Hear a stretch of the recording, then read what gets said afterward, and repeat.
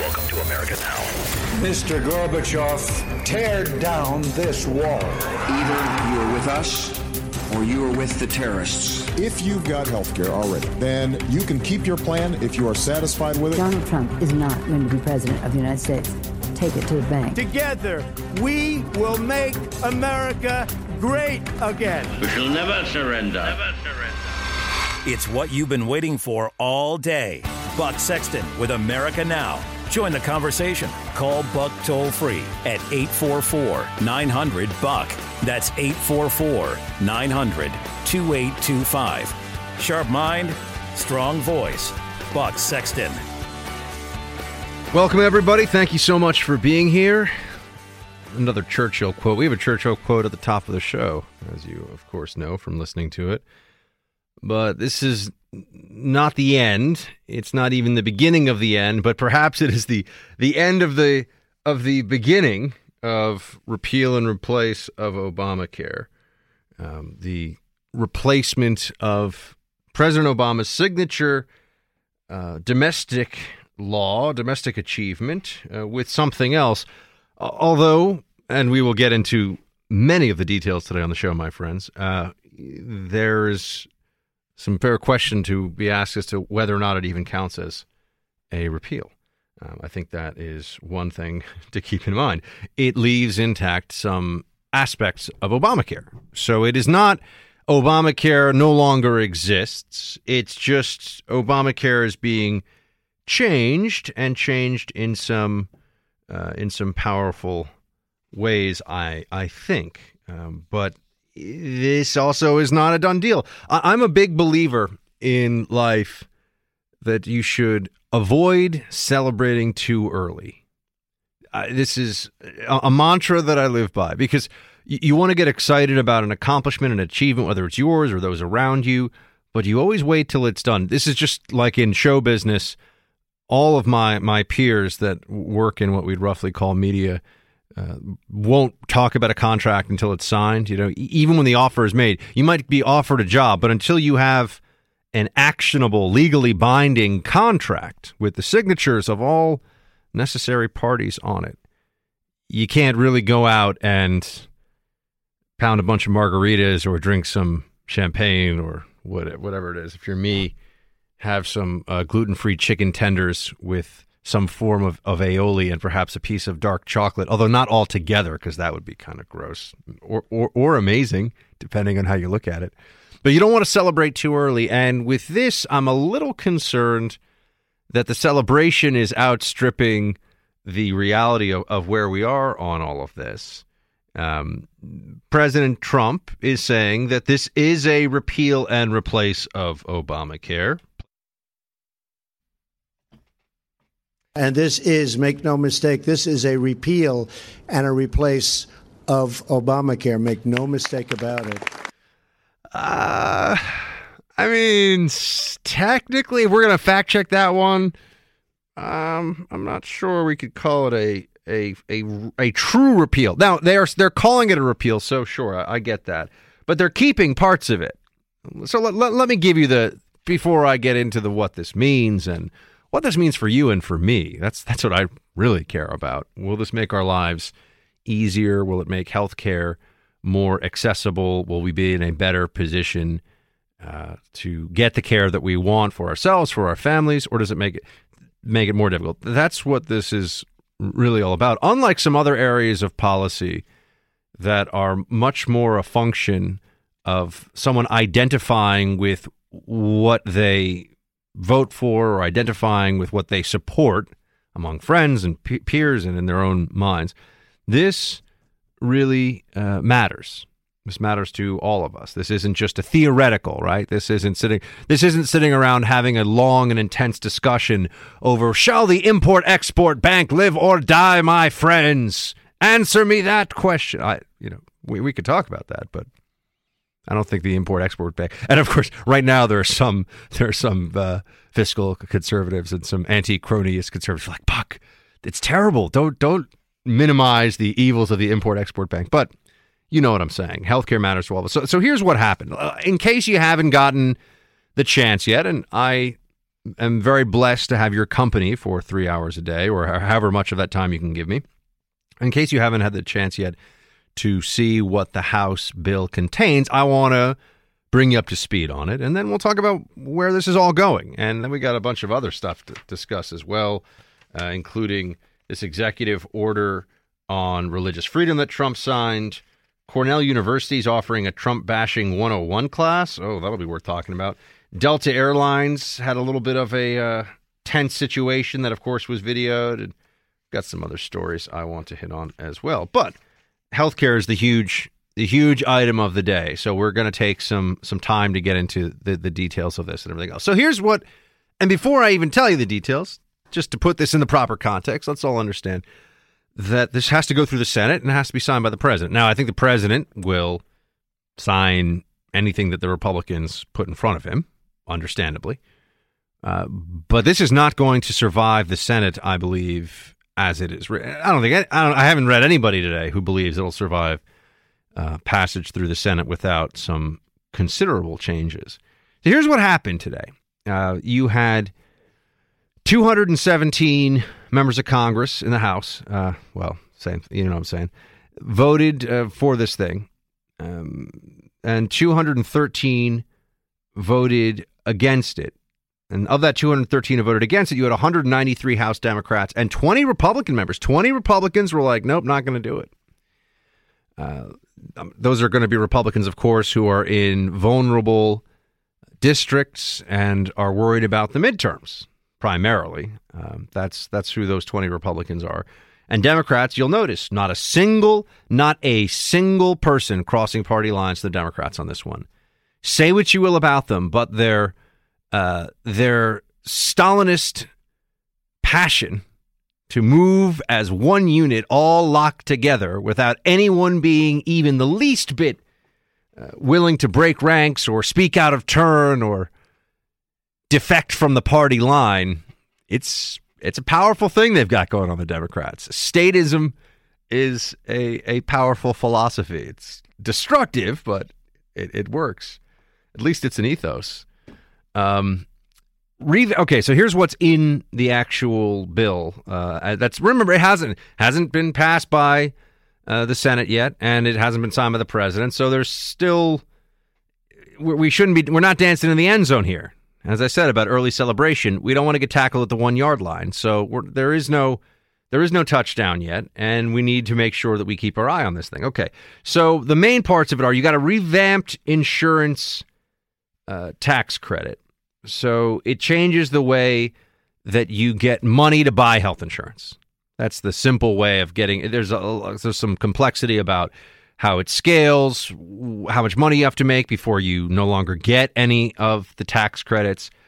But you now will get a tax credit based on your earnings, and it'll be indexed also to a person's age. So the government's going to help you buy insurance via the tax system. That's one of the main changes here. And you don't have an individual mandate anymore. Individual mandate has changed, but there'll be a penalty in place. By the way, there's some similarities here, a lot of similarities to what was considered a very bad bill before. And because part of my mission here is to keep it real in the Freedom Hut, I have to tell you, this is not a full repeal. It's not. So I understand that it's being sold as that, and a lot of Republicans are excited about it, but it is just frankly not a full repeal. Okay, all right. Well, but if it makes things better, I'll take better right now. I will take forward movement. I'm not going to let perfection be the enemy of the good. So the revamped insurance tax credit thing, that makes some sense. I see how they're doing that. Okay. You also have no more individual mandates, so there'll be a continuous coverage requirement. That's an important part of all of this. That means that if you don't have coverage for a period of time, when you re-enter the health insurance market, the company can charge you a 30% rise in premiums over the course of 1 year.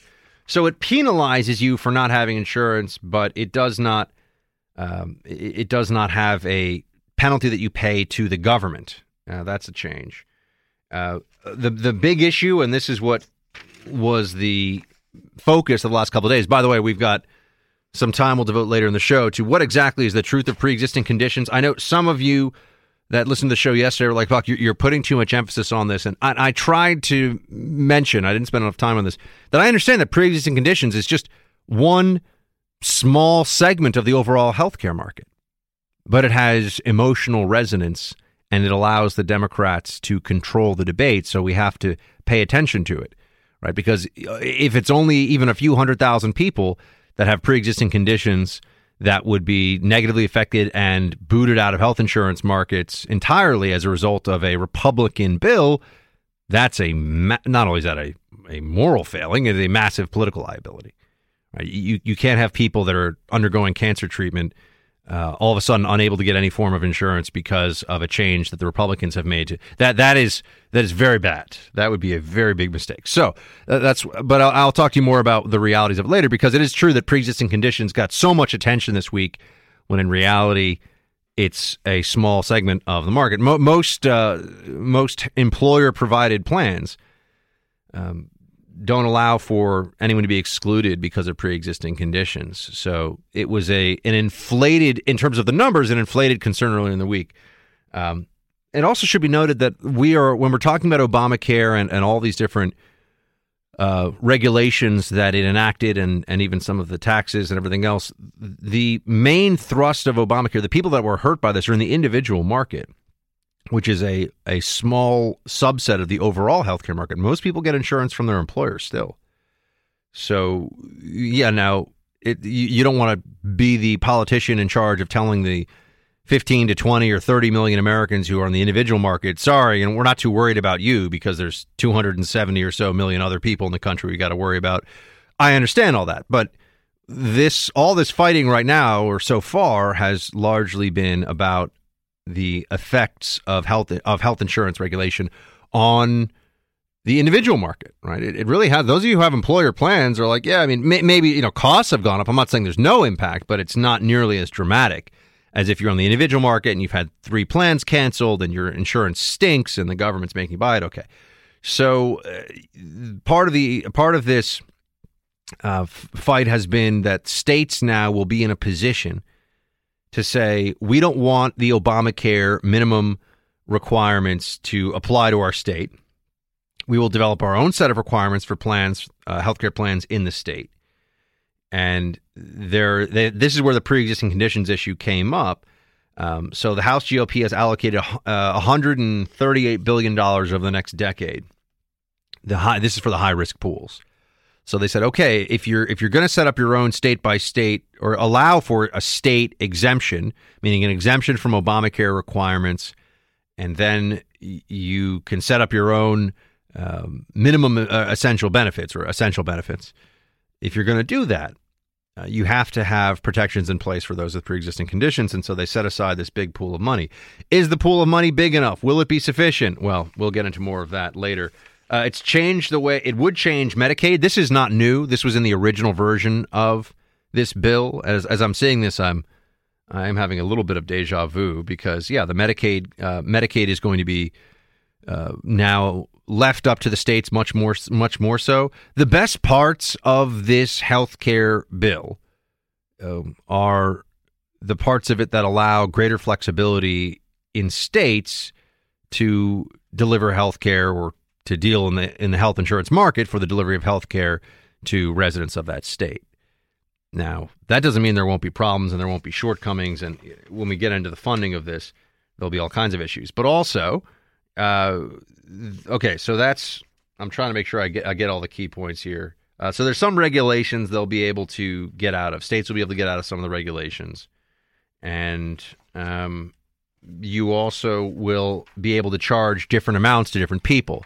Right. This is one of the big sticking points before. I just realized I've run into the next one. I haven't even given you my sense of the political importance of all this. But I mean, it's a big deal. I don't need to tell you stuff that you already know. And you know that the optics of this certainly look really good for the Republicans right now. It's not great because this isn't a true repeal. And now we're going to be told, I think, more and more that a repeal was never really possible. And a lot of us should scratch our heads and say, That's funny because there were a lot of repeal votes when you guys didn't have the majority in Congress. So that was truly all just for show. But this is progress for the Republicans, and this, I think, will make some parts of this healthcare system better. But this is not a home run. And in fact, we have, I'm using a lot of sports analogies today. I know, I gotta mix it up. This is not a done deal, and we got to spend a little more time on what's really in this and what this means, what the Democrats are going to do, what this could mean for the midterm elections. I've got a lot to say on this, my friends. I've been spent the whole day reading on it. I should probably get a social life, but instead I read about healthcare all day. 844-900-2825. I also want to hear from all you out there. What do you think about the Republicans in the House pushing through this healthcare bill? Big thumbs up, kind of or maybe a thumbs down. You tell me. I'll be right back.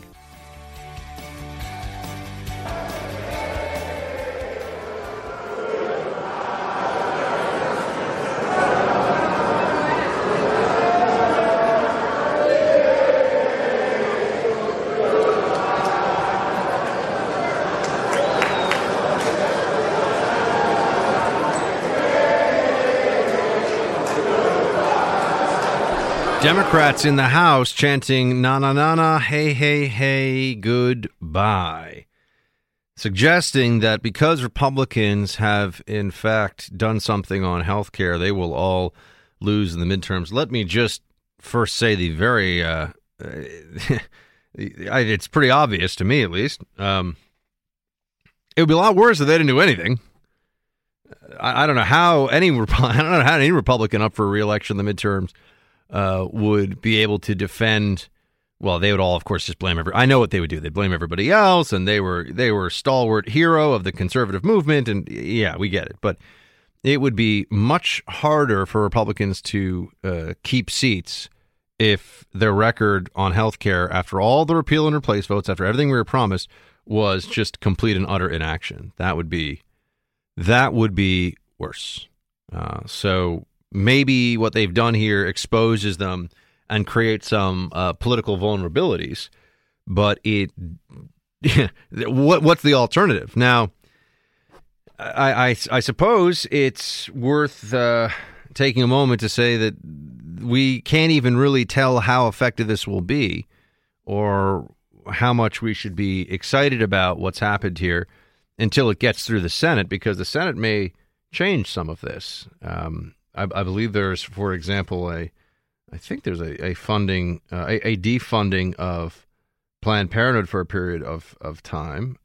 So there's some things in here they're going to get tense in the Senate, to be sure. And it's not going to be simple for the Senate to take up this House bill and just push it through and everyone gets to be happy and it all goes forward. And, that is not, I think, what is likely to be the end state here. Democrats, of course, are going to try to scare everybody with this. You've got Nancy Pelosi trying to scare Republicans. They have this vote tattooed on them. This is a scar they will carry. So it's their vote. It's not the Senate vote. It's their vote they are taking. So that is really a poor choice. Cowardly choice, I might add. Why would they vote for it if they don't think it's worthy of support because the Senate won't change it? From what I hear the Republican senators saying, they don't have any interest in passing this bill as is. So it's going to get changed around. That's why it's important to know what's in it, and that's why we're talking about it. And look, they didn't get a congressional budget office. They didn't get a CBO score. This was done very much behind closed doors. There wasn't the review period for the public that we have been told in the past would happen with major legislation. There's some stuff going on here, everybody. I mean, I can't sit here and pretend that this is the way this was all supposed to happen. There's some aspects of this that are not so great, and some of that's certainly on Paul Ryan and Republican leadership. But I think it also is fair to look at this and just have a wait and see attitude about what this is going to look like in the end. 844-900-2825. We'll be right back. Welcome back to the Freedom Hut on an island of liberty, where you're the party. and it's full of fellow patriots. Buck Sexton kicks it off. Here's what The Hill reported just a few hours ago. Several Republican senators sent a warning shot to the House after its passage of an Obamacare repeal and replace bill Thursday, indicating it won't be easy to get the measure through the upper chamber. Senator Heller, one of the most vulnerable GOP senators up for re-election in 2018, said he wouldn't support the House's bill in its current form. We cannot pull the rug out from under states like Nevada, et cetera, et cetera. And he goes on there for a while. Senate leadership has acknowledged the legislation will need to change in the chamber in order to get enough of its members on board. Likely changes could focus on Medicaid and adding increased financial assistance in the form of tax credits to help low-income Americans. So, it's so the Senate can take up its own version of what's already out there in the House. They're not going to. It's not going to be from scratch, right? We're not going to have a completely new version of all of this, but they can do a different bill, and then it can go into a conference committee, and they'll work out the differences there. But GOP senators are saying that this is going to be a no-go. 52-48 is the breakdown here. So if they lose 2 votes, or they can only afford to lose 2 votes, rather, because of course Vice President can come in and break the tie. So that's where this is. Maybe the Senate. If this bill in the House is dead on arrival in the Senate, well, that's going to be interesting. And if the Senate does its own thing, takes what they're going to take what the House has passed, I assume, and change some parts of it and view that as a as the Senate version, and then they can go into conference committee and figure out where they meet in the middle. I suppose we'll have to see. Let's take John in Mississippi. Good to hear from you, sir. Hey, Buck. Glad to talk to you again. I want to tell you something, give you some feedback from out here in the hinterland. Most of us Americans do not have the time or the desire to look deeply into important issues like health care. And I have found you to be trustworthy. On a scale of 1 to 10, if like 0 is the least trustworthy and 10 is the most trustworthy, Nancy Pelosi would be like a 3, Maxine Waters would be like a 2, Donald Trump would be way up there at the top near 8, and I would rate you as 9.5. And I'm going to listen to you on these issues that I don't have time or the desire to check out, like health care, and say I appreciate the time and effort that you have put into this, and I'm going to listen to you and believe what you tell me on this because I've checked you out on other issues, and you're very trustworthy, very diligent. Thank you very much, sir. I try. I mean, I occasionally make mistakes or I get something wrong, but I can promise you this. I do as much research as anybody else who goes on the air for 3 hours, full stop. As much of my time is spent getting ready for it as anyone else that's out there. And whenever I know that I'm wrong on something, I come back and correct it. So, but thank you. That's why you only get a 9.5. Yeah, I know. I'm definitely not perfect, but I try very hard. And I know, I mean, this is why I'm so thankful that I have the folks out there, Team Buck, as I affectionately call them, listening in, because if you give me 3 hours, you'll know more than 95% of the people walking around on the street wherever you are, or driving by you on the road. If you give me an hour, I think you'll be at 75 or 80%. So thank you very much, John, for calling in. I appreciate it. Shield time, man. Evelyn in North Carolina, WPTI. Good to have you, Evelyn. Yes. Hi, Buck. Thank you for having me on. I am so frustrated about 2 things, Buck. One is this health care plan, because we know it's not going to get through the Senate. And the Democrats have already said they're not going to pass anything. They're not doing anything to get President Trump's agenda through. They want to see him fail. And I don't know how we can go beyond them to do this. We're never going to get our country on the right path as long as these Democrats are so stubborn. And as far as the Republicans who are not supporting President Trump, let me tell them something. We reelected and elected them because they said they would get rid of Obamacare. And now they're not doing it. Well, you know what? They're not getting my vote. I wish that I had a list of all those Republicans so I could put it on Facebook and let people know what they're doing to this country. Second thing that's aggravating me is the way that a lot of the conservative talk shows and our right of conservative free speech is being blocked and taken away. Isn't that a violation of our constitutional rights? And could that be brought to the Supreme Court? I'd like to know that. What do you mean conservative shows are being blocked and taken away? I don't. I need some specifics on that. Like where or who? Okay.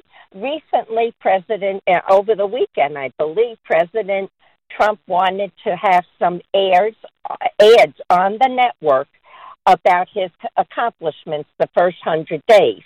CNN, CBS, and a lot of the other liberal news channels have refused to run those ads. That's one thing.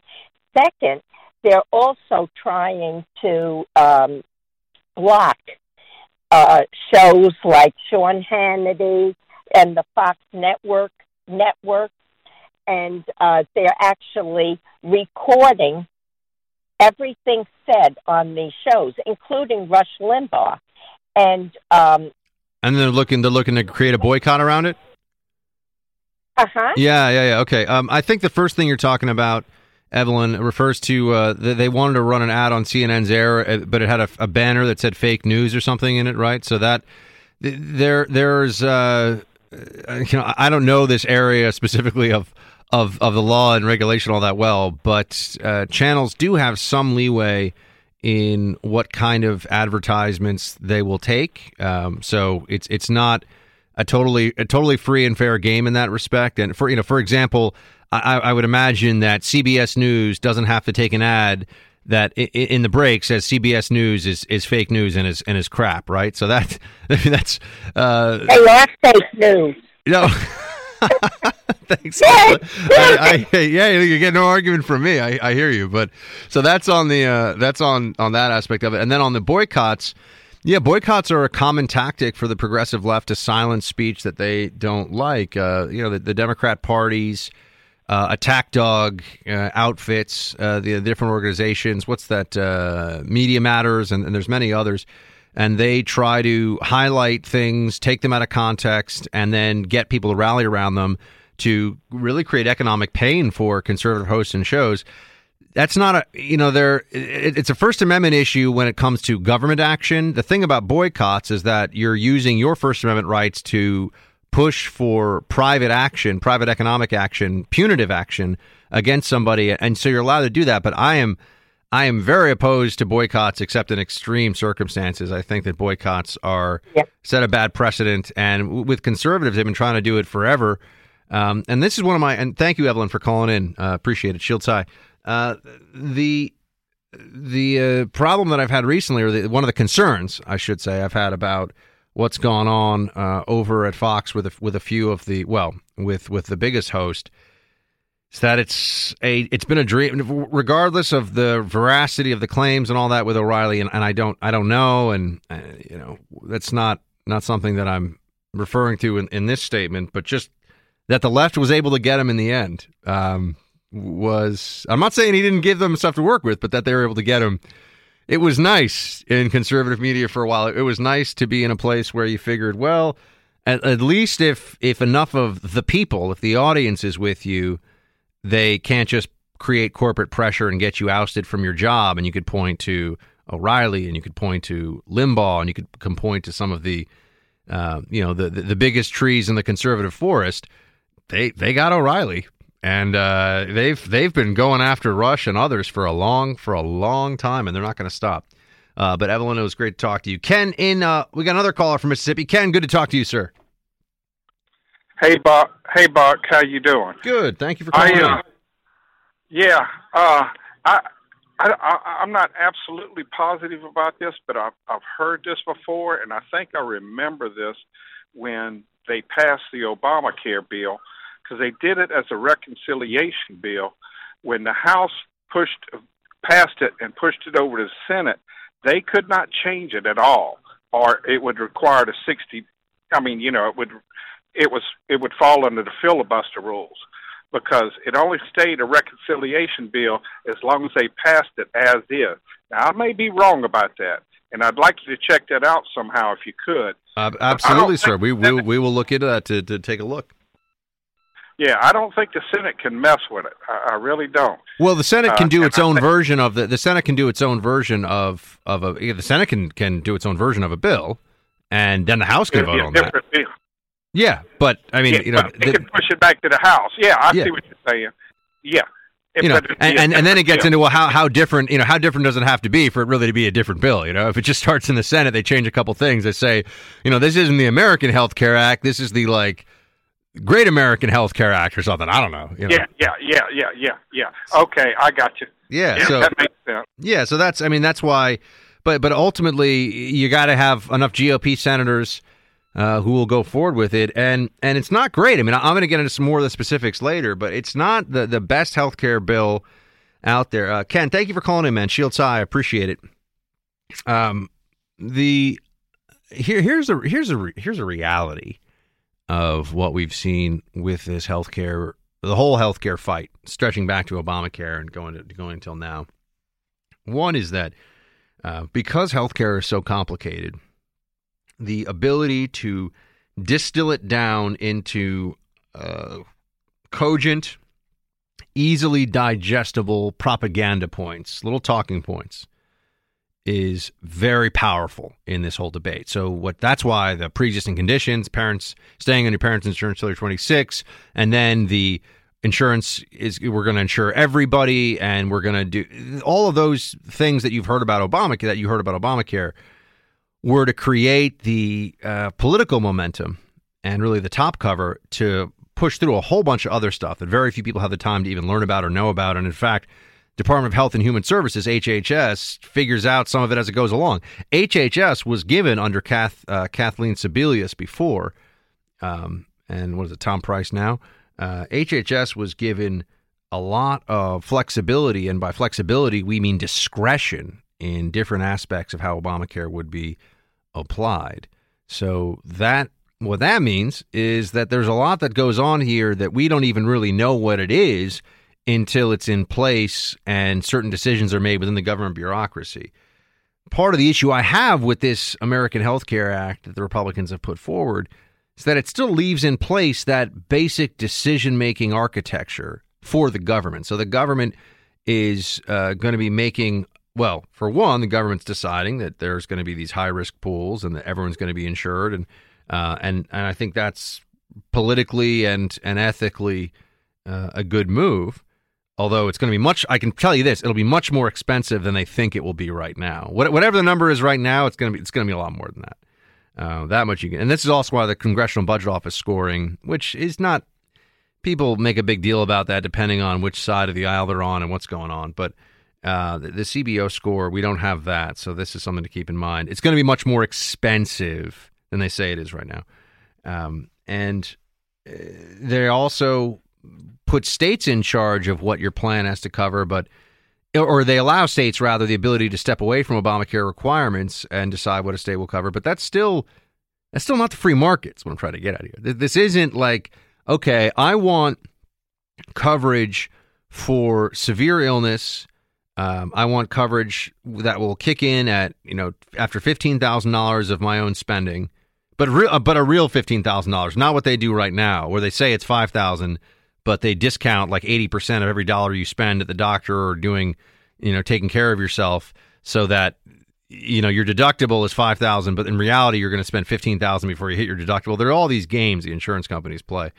But let's say it's a real $10,000, a real $5,000. I mean, $15,000 is really high, but some of the Obamacare plans have a $15,000 deductible for maximum benefits, at least. But let's say it's $5,000 deductible. And above that, you have 80% coverage for, major illness of any kind.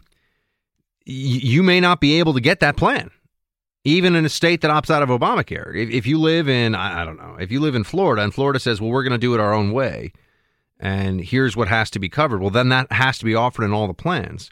So you're still not at a healthcare a la carte. I'm going to make my own decisions, and the insurance company can draw up any contract for me that it wants. That's not what you've got. You've just got states in charge instead of a one-size-fits-all policy of the federal government. That's a little better, I think, but it's not great, and it's not actually free market. But what we're seeing here, I think, is a slow recognition that Republicans were telling us for a long time this was all going to be over with. Obamacare was done, and really what they are doing is changing Obamacare in substantial ways, but other parts of it are sticking around. We will hit a quick break here, team. 844-900-2825 on the phones. Get into a bit more of the politics of this, and I've got a lot more for you in terms of topics, too, so stay with me. Today was a big day, but it is just one step in this process, an important step. We still have a lot of work to do to get this signed into law, and I know that our friends over in the Senate are eager to get to work. They are. We're going to see that work through. You know why we're going to see this work through? Because the issues are just too important. We have to repeal this law and put in place a real, vibrant marketplace with competition and lower premiums for families. That's what the American Health Care Act is all about. It makes health care more affordable. It takes care of our most vulnerable. And it shifts power from Washington back to the states, and most importantly, back to you, the patient. Like I said, we've got a lot of work to do. Yeah, we will. But one thing is now clear. Well, here, can I tell you all a dirty little secret? Everyone thinks they want a free market in healthcare, but we actually, most of us, kind of want someone else to pay for a lot of our healthcare. It's just the truth. Me included. I'm used to like, hey, $20 copay. Here you go. That's not going to work for everyone, and that's not the way that it is going to shake out, I think, with this plan. Carl in Alabama, good to have you, sir. Hey, thanks for taking my call. I just wanted to touch on a couple of issues. I used to work in a field that dealt with emergency response, and I just wanted to say that when the healthcare, Obamacare, all that first started, I think the major problem that they were trying to address was rising costs of healthcare. But I don't think they really addressed this. They were really focused on everyday people. They were focused on the rising costs for things like indigent care. There were people that went to the hospital 3 to 4 times a week to the emergency room, which is the most expensive place to get health care, and had no insurance whatsoever. And the government had for years agreed to pay about a third of that cost to hospitals for indigent care. Well, those costs were spiraling out of control, and you can't eternally pay for 1/3 of everyone's health care to go in the most expensive route to the hospital and to the most expensive place for health care. So one of the things it was meant to address was getting people under a doctor so that they're not going lights and sirens to the emergency room every time they have a flare-up or whatever medical issue they have without any insurance, because the government paid a third of the cost for that. Okay? I hear you, Carl. Anything else you want to throw in? Because otherwise we're going to go to a break in about 5 seconds, but we can bring you on the next hour if you need to. Oh, we'll be right back. I just want to make that point. All right. Thank you. Thank you, Carl. We'll be right back. He spreads freedom because freedom's not going to spread itself. Buck Sexton is back. Got our friend Vince Colonese on the line. He is the Daily Caller's editor-in-chief. Vince, good to have you, sir. It's great to be here. Thanks, Buck. So I've gone over some of the details of what's in the bill the House has passed. Can you bring us up to speed on what now? What next? Well, that is the million-dollar question. And if we are to be sort of, cynical news consumers, which we are, which is to look at this and be kind of realist about what we're dealing with today, you've got to wonder why the White House puts so much theatrics, and the Republicans in Congress, for that matter, into the passage of a bill simply through the House, right? So you get a health care repeal bill, which of course is momentous on its own, and Republicans running over to the White House, in fact, taking a giant bus over in a very public show, and then standing behind the president and celebrating this. Clearly, it's a big step that they've been waiting to take for a while, but they haven't gotten the ball across the finish line. They need the Senate to do this, And what we're hearing now is that the Senate has no intention of taking up the House-passed bill. Their intention is to pass their own bill. And it's not quite clear that this is going to really gain much more steam. Do we know? So there must be some Senate Republicans who are not okay with this. Do we know why? What you mean with the House version? Yes. Bill? Well, I think a lot of it is. I think there's been a lot of criticism of the fact that it was rushed. That even Republican members who passed it weren't precisely sure of the details and not reading it. There were some reports of that, and also that the CBO hadn't scored it, which is necessary if you're going to pass a bill through reconciliation, because the Senate parliamentarian has to know how the bill was scored by the CBO in order to judge whether or not it actually qualifies as simple budgetary adjustment or if this is something else. This is legislation required of a more traditional process. So, I think there's a whole host of reasons why the Senate is holding its nose right now. But I think here's what the big takeaway from today was, ultimately. It's proof for the president and proof for Speaker Ryan, who desperately needed it, I think, that they are able to get legislation through the House, that the House of Representatives is not simply a Democratic majority. That they're not a big waste of time, basically. With two other small Republican parties serving in the House. It's actually a House that's capable of passing legislation through the Republican Party's actions, which we didn't see earlier this week with the budget, by the way, which was passed majority Democrats, not Republicans. So now you've got a success for Paul Ryan to point to and for the president to point to. And by the way, now they can move on to other legislative priorities, including tax reform, which is really what they want to get to. But what do we think if the Senate Republicans have their own version of this? Do we have any sense of how it will be different? I don't. Not right now. I'm sure there are smarter people on health policy that have a better sense of it. But I think, Buck, you and I look at this, and a lot of people. I think Charles Crownhammer actually assessed it this way when the first time President Trump tried to bring it up, which is once you establish an entitlement of any kind, it's almost impossible to peel it away. Yeah, the politics become toxic, right? The moment who wants to be the one that shows up and says, party's over, no more Doritos, no more beer. Nobody wants to be that guy. Right. I don't want to be that guy. The question really before our lawmakers now is, do we go back to the way it was and tack in from there? And by the way, I think a lot of conservatives want that, just like literally repeal everything, and then let's start making adjustments from there. Or do you try and basically double down on the system we have and make it more cost effective, which is, I think, what most lawmakers are tempted to do. Look, it's not health insurance anymore. It's a charity, and we pay a lot of taxes into it, and we pay a lot of high deductibles and high premiums to make that charity work. How can we bring all of those costs down, yet continue to make it a charity? That's really the question before so many lawmakers now. It's the reason why President Trump... Wait, expand on that. That's a very interesting idea. How is it a charity? It's a charity because the way that insurance works is that you don't bring a burning house to your house insurance company and say, I need insurance for this. Sorry, it's already on fire. There's no time for us to make sort of a risk gamble. The risk is fully invested in the house already. It's there. So it's the same way with healthcare, which is to say, once you start saying pre-existing conditions should have no bearing on the health insurance industry, it's not an insurance industry anymore. That's right. It's a charity. I've been saying this for a couple of months now, that we're not really talking about health insurance. We're talking about health care cross subsidies and health care redistribution. For sure. And now instead of redistributing health care around, we're sort of redistributing the misery of health care around. Because, like people who've had otherwise good health care prior to the passage of Obamacare have seen not only their premiums rise, but their deductibles have gone up massively. So in both cases, and now they're losing health plans, and they have to find, something that works. They might only have one provider or no providers in their exchange. Essentially, what had been a miserable program for some people is now becoming sort of miserable for everybody. I'm talking to Vince Colonese, who's the Daily Caller's editor-in-chief, thedailycaller.com. Excellent site. You should all go check it out. Vince, on the political side of this also, I think that the Republicans have missed some opportunities. This isn't a recent criticism. This is a more general, long-term criticism. But that you have Democrats out there, and as well as their left-wing media enablers who are, as I understand it, literally saying people are going to die because of this. That's become, yes. During Romney versus Obama, that presidential race, it was Romney gives people cancer and throws like old ladies off of the cliff in the wheelchair.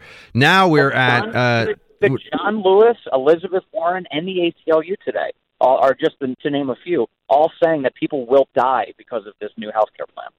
Yeah, that seems a bit extreme to me. But on the other side of this, while you got Democrats saying people will die, and therefore Republicans have blood on their hands, I suppose, the Republicans have not done a good job of illustrating what I've tried to do on my show and in the past, which is to bring up the people who, okay, they're not a sort of sad human interest story about, I wasn't sure I'd be able to get into the health insurance market, and now I can, and I got really sick. I mean, look, our hearts go out to anybody that's in a situation that's hit by serious illness, no question about it. But that's a very small percentage of people that have been affected by Obamacare. And what I don't think the Republicans have done a good job of at all is pointing out that for most people who are affected by Obamacare, it means their old plan, which they liked more, is gone. Their new plan, which is mandated by Obamacare, is very bad, meaning very small doctor networks, very high deductibles, and very high premiums. And people have to pay this. They have no choice. Right, and not just the pain that's gone into it, but take advantage, I think, if you're the Republicans, of the populist moment, which is to point out the extent to which big business, specifically the healthcare industry, benefited massively off this. This was cronyism at its finest. The fact that when Obamacare was passed, the reason why it has all these like minimum health standards of all like of things that you're like, wait a second, why is that a minimum health standard for the average person? Oh, it's because lobbying. It's because all of these interests, lobbyists, were able to stick their hands in the pot and say the mandate that goes into this requires my industry to benefit from it. Everybody from like random industries, the AARP, all sorts of organizations benefited massively off of the passage of Obamacare. And it had nothing to do with bettering people's health. It had everything to do with driving money into the pocketbooks of companies that were trying to influence legislation. And the American public, if they've ever been more upset about that, I don't know of a time, because that's the reason, the part why Donald Trump was elected president. Yeah, the people that I know, I've spoken to people who have Obamacare plans, and all they say is, I just try not to get sick because it's just going to be frustration, and it's going to cost me a lot of money. And yeah, I guess I'd be thankful if I had Obamacare. If if I all of a sudden came down with a life-threatening illness that could bankrupt me. But for most people who are under Obamacare, it's also, well, I hope I don't break my leg rock climbing over the weekend or whatever, because I'm gonna have to pay like $15,000 before I get any benefit from Obamacare. That's a new car. You have to pay cash for that.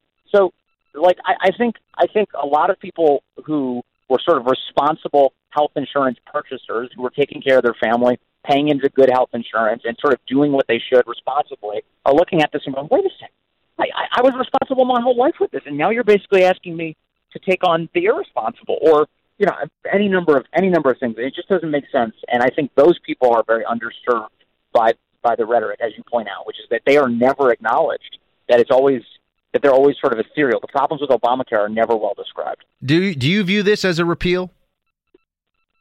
I view it as, at this point, unless the Senate proves otherwise, I view this as a ceremonial moment that the Trump administration is hoping to get some wind in their sails on. Ooh. But as far as I know, this thing's not going anywhere else, man. Vince Colonnese throwing a little haymaker here. Daily Caller EIC, not messing around. It's a ceremonial moment. Paul Ryan, he's going to want to arm wrestle you over that one. He's going to be very upset. I'll be challenged by him. I know he's very into that arm wrestling at P90X. So exactly. We all know. We've all seen those Paul Ryan biceps. Yeah. But on to the issue of taxes. By the way, that's not going to get touched for a little while. But where does that stand? I think. I mean, it's got to grow from sort of the Cliff Notes version into actual legislation. I think that there is like real energy to try and take it on, but again, it's really going to take a lot of pushing. My sense of this is, though, that the Trump administration is very sincere about the fact that they want to get to tax reform soon. And now that they sort of have health care done in the House, they can focus in earnest on pushing tax reform. And I think there are a lot of people that really hope they do. How are you feeling about this administration in general right now? I mean, I don't even remember, Vince, if you were somebody who was openly pro-Trump or voted for Trump, but as a conservative, how do you think they're doing? I would say that the president has learned a lot on the job, which is to say, he's, the first attempt at healthcare passage where they sort of just rolled out a bill without a lot of input and then had to yank it at the last moment. Remember, the president was like, no more talking, we're voting. And then actually at the end, Paul Ryan and the president ended up having to balk. They pulled the bill because they knew they didn't have the votes. And I think that experience has been educational for the president. Also, I would say on foreign policy, they've been a lot more impressive to sort of the more hawkish Democrats and Republicans that exist. And, by the way, have been able to walk the line and kind of impress the sort of the isolationists, which I don't use in a derogative way at all, but the people who are more interested in seeing the United States more interested in its own interests first. I think they've sort of walked the line really well on that, which is to say they had two giant bombings. They hit dropped a Moab on ISIS, as you know, and then they have this missile attack in Syria. Both of them are sort of low-risk, high-visibility attacks, and they conveyed the message that President Trump isn't kidding. He will swing his fist when he wants to. And that sort of sent a message to the world that, hey, this is a man of action, and that might actually allow him, going into the future, to not take much more military action at all, actually, which is to say that he may be able to maintain his posture that so many of his supporters enjoyed. Right. Speak softly and carry a big Moab. I got you. Vince Colonese, Daily Caller's editor-in-chief. Go to dailycaller.com, everybody. And Vince, sir, always a pleasure. Thanks for calling in. My pleasure. Thanks, bud.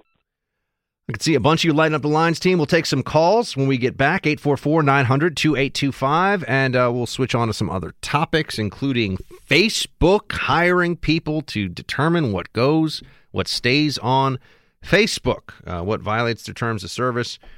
This is a very interesting topic for a whole bunch of reasons. And we'll also talk about the executive order on religious freedom that Trump got into today. And I got some other very worthwhile stuff, my friends. We will be right back. George in Pennsylvania on the iHeart app. What's up?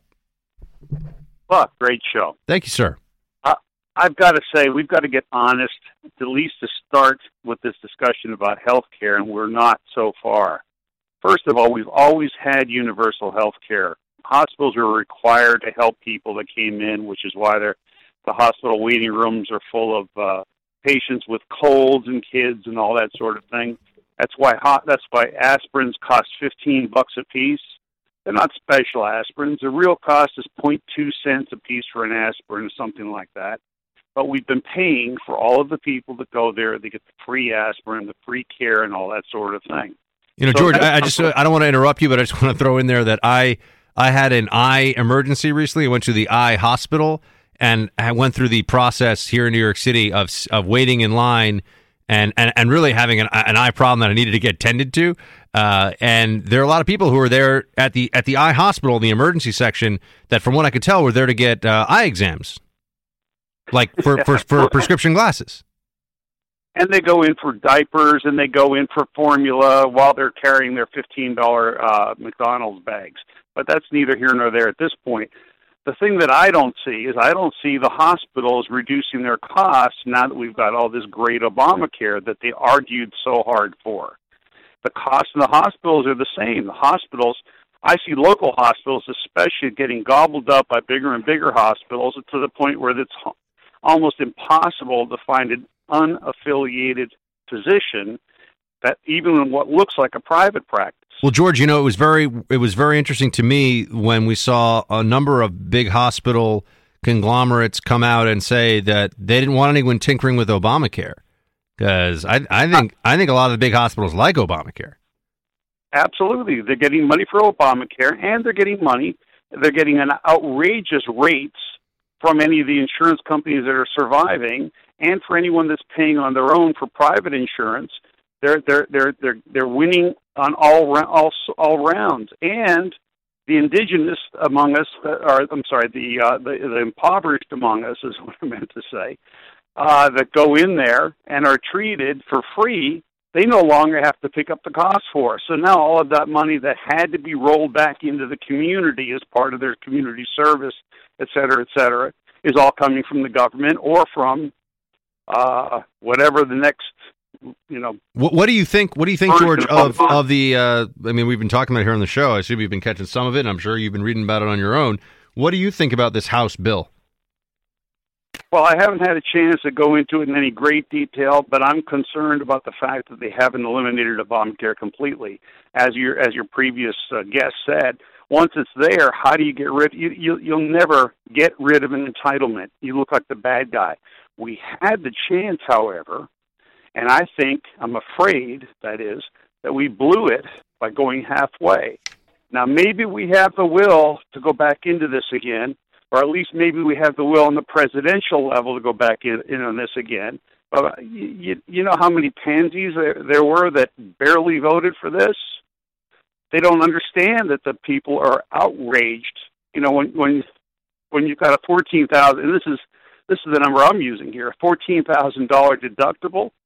That's catastrophic health care. That's not health care. Well, that's what I've been saying, too, is that people say they have Obamacare. I'm like, well, if you have $500 in the bank and you have a $15,000 health care deductible, guess what?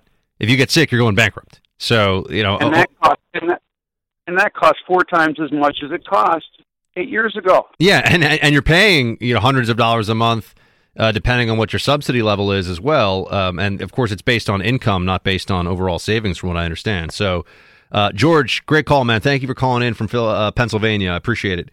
Barry in Mississippi, good to have you, sir. How you doing? Good.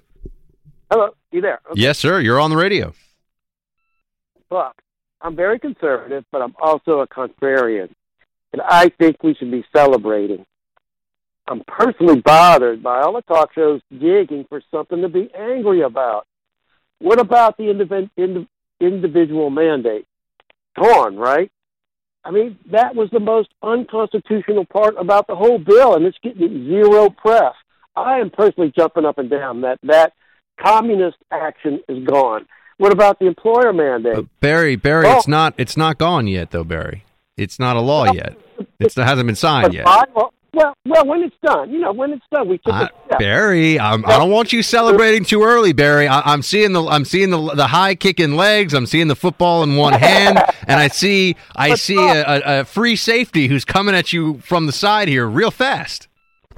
We should enjoy it when we can, and we were a whisker away from this not happening with the middle, mushy middle, and the rigid right not hardly being able to come to terms. We were almost stuck with this unconstitutional mess forever simply because we couldn't agree on the good parts. And you're right, we got a ways to go.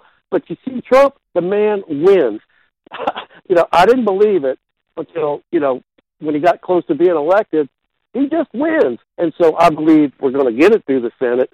And, after 9 years of work as a Tea Party leader, Tea Party member, bridge overpass sign waiver, this is, for me, a day to celebrate. All right. Well, you go ahead and celebrate, Barry. You don't let anyone rain on that parade, my man. Good to have you. Thank you. Shields high. Appreciate it.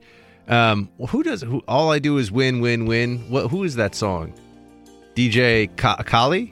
Khaled. Yeah, DJ Khaled. That's like Trump's theme song.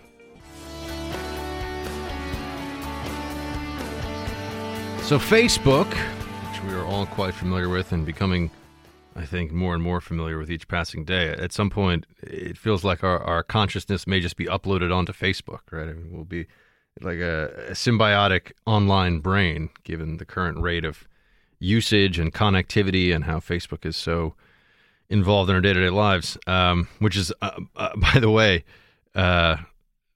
we are the first generation, or I should say we are the first iteration of humanity to have this thing called the internet and to be so involved with it on a day-to-day basis. The power of the information that some of these platforms have, including Facebook, they're not even really aware of its uses and importance yet, and what this will mean for us going forward. Like, I'm not a technology guy, and I'm not a futurist or any of that. But I mean, this is not my area. But I do find it fascinating, and I think about it a lot. And I also, I remember not long ago, a friend of mine saying that he had a conversation with his wife about how important it was, he felt, that they not have their devices, their smartphone, their iPad, their BlackBerries a while ago. So I don't know, maybe some of you still might have BlackBerries, but this is more common when I remember this conversation happening. And he said that he told her that they should be present when they're with each other. I thought that was, that really, there are things you hear and it just really stays with you. I'm hoping that many of you will remember my advice to don't celebrate too early. I'm not saying don't celebrate, just don't celebrate too early. It's easy to get caught up in that in any number of ways, in any number of things. But also with social media, and it's incredibly powerful. It's incredibly useful, and it's changing the way we live our lives. And this is all kind of platitudinous, and I understand that. You know all this already, but the notion of being present and not even, for example, I even with very close friends, even with family members, I do not like I'm going to put my phone on the table while we eat thing. I do not like that because to me, it's just a reminder that we're all connected to this net all the time, the interwebs, the internet. So I think it's important to be present and be present with the people you're with. And I'm amazed sometimes I see these. By the way, we're going to talk about the Facebook story in a second, but I'm just giving you my musings on social media right now. Which, by the way, facebook.com/Buck Sexton. If you're listening, please do like the page. It's a great way to communicate with the rest of Team Buck, and you can also send me messages there, and I get in there, and the rest of the team does as often as we can. So for things like media, I mean, Facebook is amazing. It's fantastic. I have much greater connectivity to the people that listen to this show and the people that support what I do and want to be a part of what I do, which there are so many ways now to do that, than would have been possible 10, certainly 15, 20 years ago by leaps and bounds. It's not even close.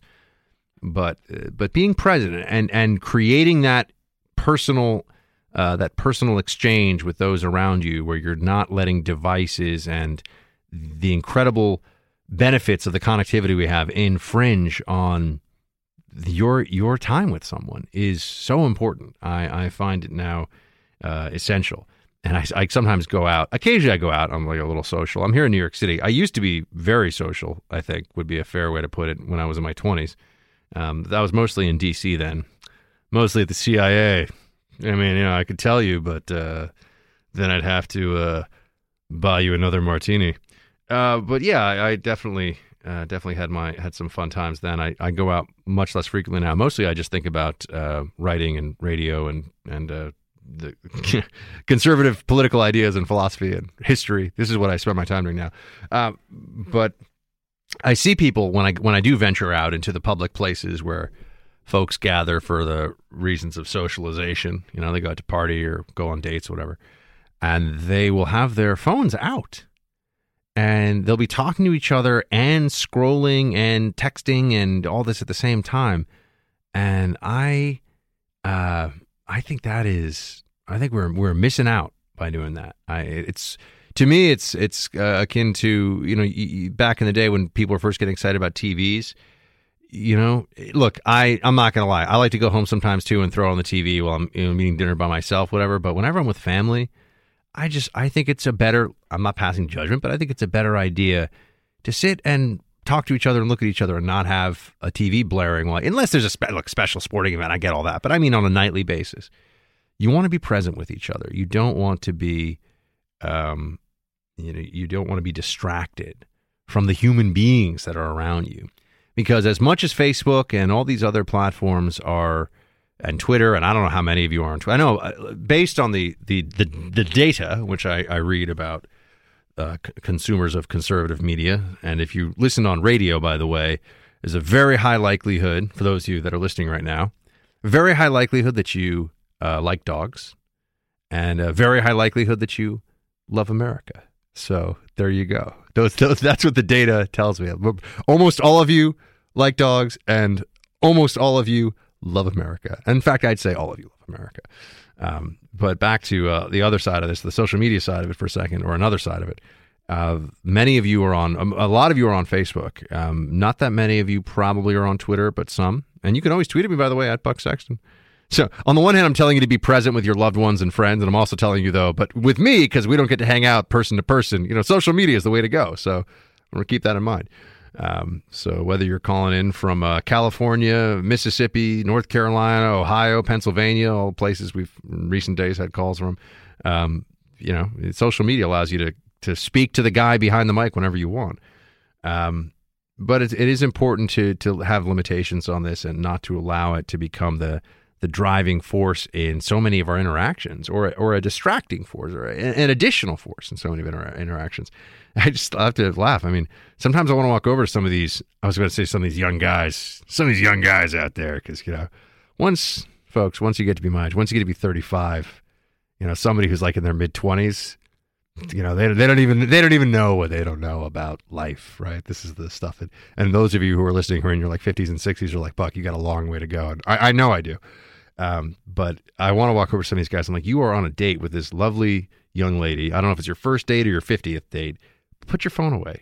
What are you doing with your phone? Put the phone away.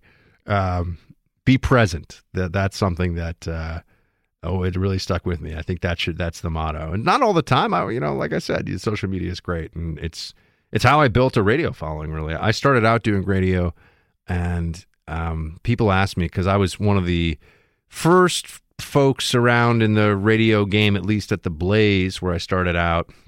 And then I started filling in for some of the big guys, Rush, Sean, and Glenn. In the order of Glenn, Rush, and Sean. That was the first one I did was Glenn, and then Rush, Glenn, and then Sean, and then Rush.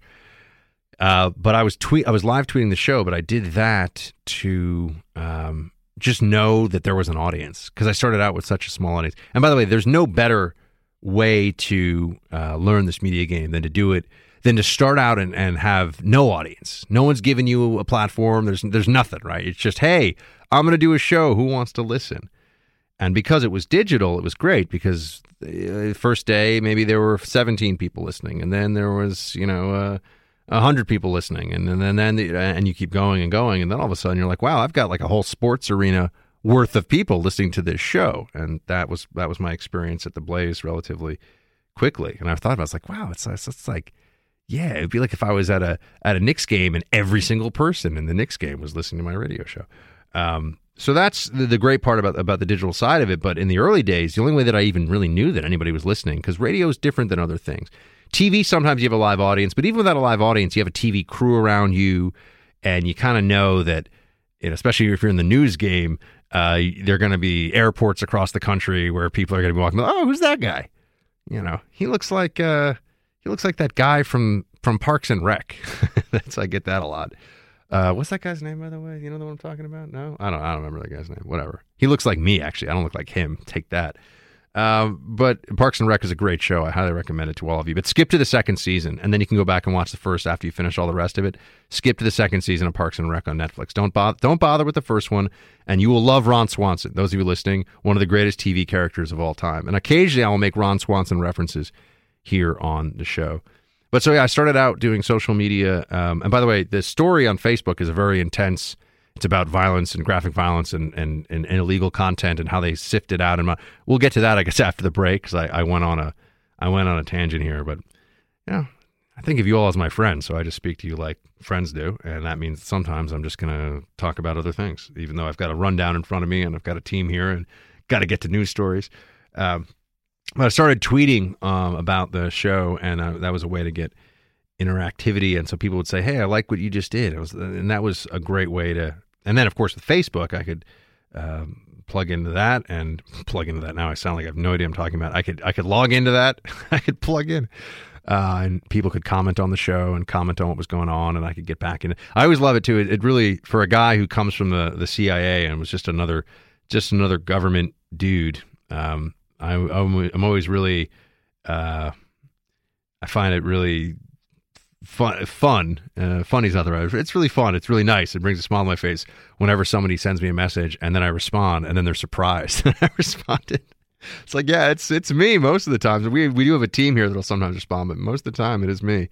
And if you have the time to reach out to me, I try to the absolute best of my ability, have the time to reach out and respond, because you are all my brothers and sisters in freedom. All right, I have to go to a break here and take a minute or two to come back and talk about this news story about Facebook, which has 3,000 new jobs that are opening up for monitoring Facebook for bad content. We'll talk about that, but you got to stay with me through the break. I'll be right back. So Facebook is going to hire 3,000 people to review objectionable content on the platform. Facebook's gotten some headlines recently because of what's been live streamed on Facebook Live. There have been some really, truly horrific and terrible things. Unfortunately, when you have a platform with the reach and user base that Facebook does, of course, there will be those who use it for the purposes of broadcasting evil. And it gives everybody has a platform. It is, there's really no way around that right now. If you give everybody a platform, you're giving a platform to people that sometimes will use it for very nefarious and even evil and deeply destructive purposes. There have been suicides, there have been murders, there have been any number of really horrific things put on Facebook. And so they're now trying to come up with mechanisms to at least limit the exposure that these terrible things have. And just as an aside, I love action movies, and I like watching movies that have a fair amount of violence in them. Although I will say that one distinction that not enough people make when they talk about this stuff is that there's a difference between violence and gore. And I do think that gory stuff, even when it's fake, even when we're talking about in the context of a movie, not in a Facebook Live video, but gory stuff can stay with you.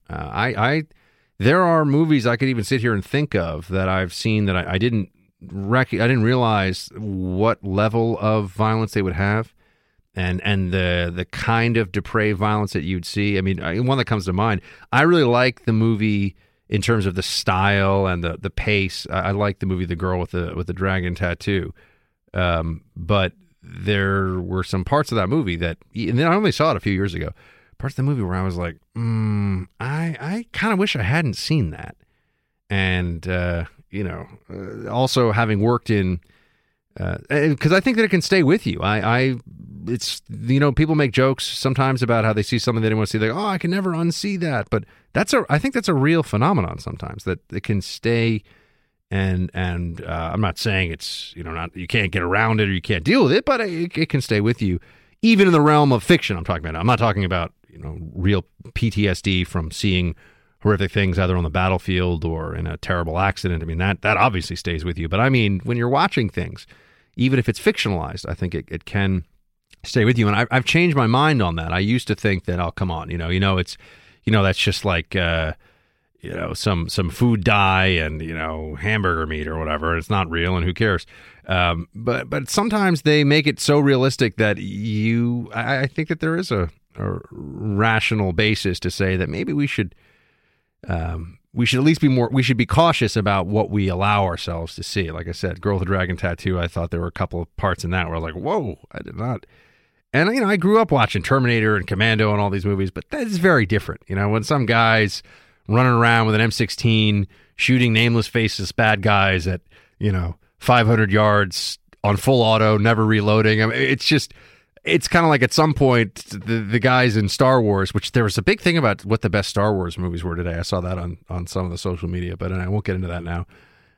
But that's different than what you'll see in some films where they, there are movies where they have the torch, they have torture, really explicit scenes of torture. I can't stomach that stuff. I stay away from it. And especially in recent years, I've just said, I don't want to see really, truly disturbing content. I think everyone has to make their own decisions about, what they're up for and what they're not. I mean, some of the stuff in Game of Thrones, which is a show that I absolutely overall love, but some of that was a little rough, even for me. Some of that was, I almost bailed on, I will tell you, I bailed on, and some of you, I'm going to get some angry emails right now. I bailed on Walking Dead. But that's in the realm of, after the first episode of the season, that's in the realm of fantasy or fiction or, it's not real, right? But I think it can still bother you if it's graphic enough and horrific enough. With these Facebook monitors, they're looking at real stuff. And they've already, I think it was Microsoft. Yeah, Microsoft had moderators sue the company because of the quote, horrible brutality and, quote, indescribable sexual assaults that their monitors witnessed, and it gave them severe PTSD. Now, Microsoft is disputing this, and this is going out to This is going to be fought out in the courts. But a couple of things on this. One is that I think that my sense of what we should see and should not see in terms of entertainment has evolved. And I do think that Facebook, it's a private entity. It's not a utility, as people think it is, but it's not. Should monitor content and should get rid of really terrible stuff. I do believe that. And they're doing it, and they're trying to do it. They'll never do it fast enough, though, because really terrible stuff will often get a lot of eyeballs and get shared, and it's just the way that it is. We're talking about some of the really great, there have been suicides live streaming. It's really terrible. I mean, hauntingly awful stuff. But Facebook has a role in that. I just also can't help but think, though, that the larger the apparatus for censoring the really terrible stuff gets on Facebook, which I do agree with, the more room there will be and the more of a mechanism will be in place for censoring political stuff and calling things hate speech that aren't hate speech. They're just policy disputes that upset people. Keep in mind, on the one hand, I come into this studio and I talk to you here in the Freedom Hut about all these college campuses and these professors and these students who make arguments that speech that they don't like is violence. Well, in a culture that increasingly is embracing a speech equals violence formulation, our largest social media platform that is determining a lot of the content, including news and information content we see on a day-to-day basis, that is growing more and more robust on its censorship side, will also be in a position to, without us even noticing, remove speech under the guise of protecting us from speech that equals violence. And this could really change the conversation in dramatic but gradual and very hard to detect ways. We should really all just be aware of it. We should be aware of it. All right. Hour 3 coming up, team. Stay with me. The Freedom Hut rocks online, too. You can hang out with Team Buck anytime. Plus, get Buck's latest news and analysis. Go to bucksexton.com. That's bucksexton.com. Are you not entertained? The Buck is back. All right, team. We've got the healthcare expert extraordinaire on the phone, Avik Roy. He is the president of the Foundation for Research on Equal Opportunity, Forbes opinion editor, and author of Transcending Obamacare and How Medicaid Fails the Poor. Avik, great to have you, sir. Hey, Buck. How's it going? Good. Thanks for coming to hang out in the hut. So, we've talked a lot about healthcare already in the show, but you are somebody who dives very deep into this stuff and knows it backwards and forwards. Can you walk me through a little bit, before I ask you just for the general winners and losers? Pre-existing conditions got a ton of attention this week. What's the reality of what this House bill does for pre-existing conditions? And more generally, what's been happening with pre-existing conditions under Obamacare? I mean, how big of an issue is this? Yeah, so first of all, the pre-existing conditions problem is totally overrated as a problem in terms of a policy problem. Yes, it's a significant problem for the people who have pre-existing condition who can't afford health insurance. But that turns out to be, in terms of people denied coverage, specifically who are denied coverage, who insurers won't even offer coverage to, which is the problem Obamacare keeps talking about. The Democrats keep talking about, saying that they solved with Obamacare. That problem affects a couple 100,000 people in America at most. So it's a significant problem for those individuals, and we should try to solve that problem for those individuals. But you didn't need to take over or upend the entire healthcare system to solve that problem. And isn't it fair to say, Avik, that was really the primary emotional mechanism that was used to pass Obamacare, or that was used to sell Obamacare and give it political cover in the first place? Pre-existing conditions, I think, was top of the list. Absolutely, and that's what's so interesting. It was at the top of the list because it polled so well. Oh yeah, we don't want people with pre-existing conditions not to be able to have an offer of health insurance. But Obamacare goes way beyond that. It says healthy people have to have double or triple the premiums so that some sick people can get slightly lower premiums, which in fact they rarely do. It says that we're going to subsidize coverage for people in a way that basically massively drives up taxes and hammers economic growth. So it increases premiums, it raises taxes, suppresses the economy. It does help some people afford health coverage. But at the end of the day, there are better ways to achieve what Obamacare's stated goals were. if you use free markets rather than the government. And what is the difference between what the House bill, let's assume that it does become a law, which I think is unlikely as it stands, but let's just assume that it went forward. What would be the difference in how pre-existing conditions would be handled under the American Health Care Act versus pre-existing conditions under Obamacare? In terms of being offered coverage, it'd be exactly the same. Okay.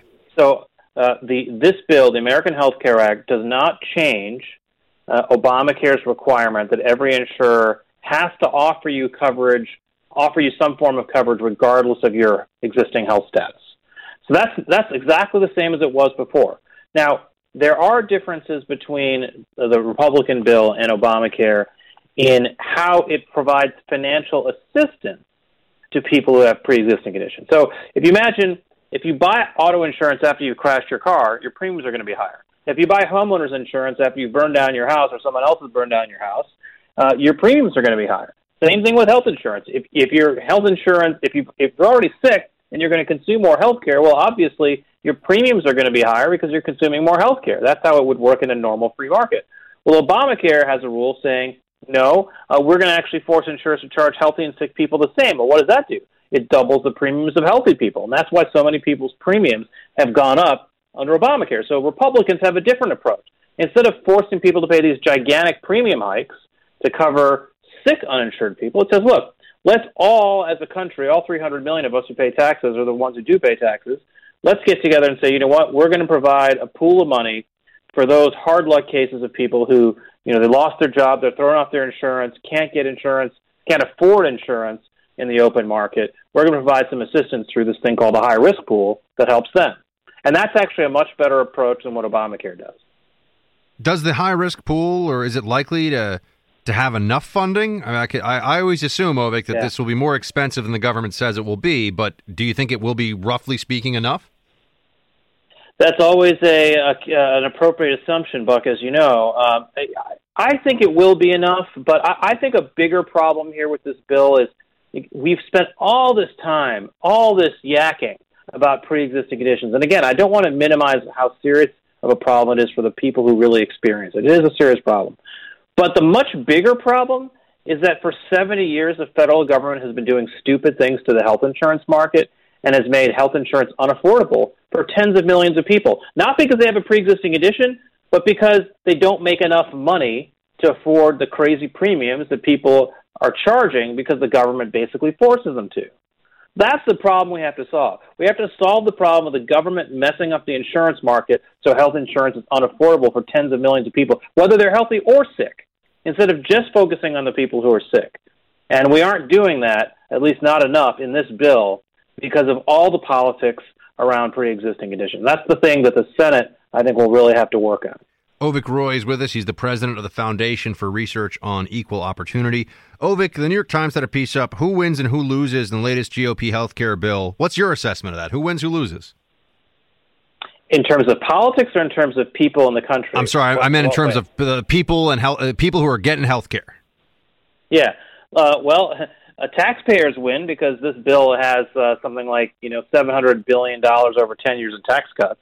So that's those guys are winners, and that's predominantly upper income taxpayers. We should note.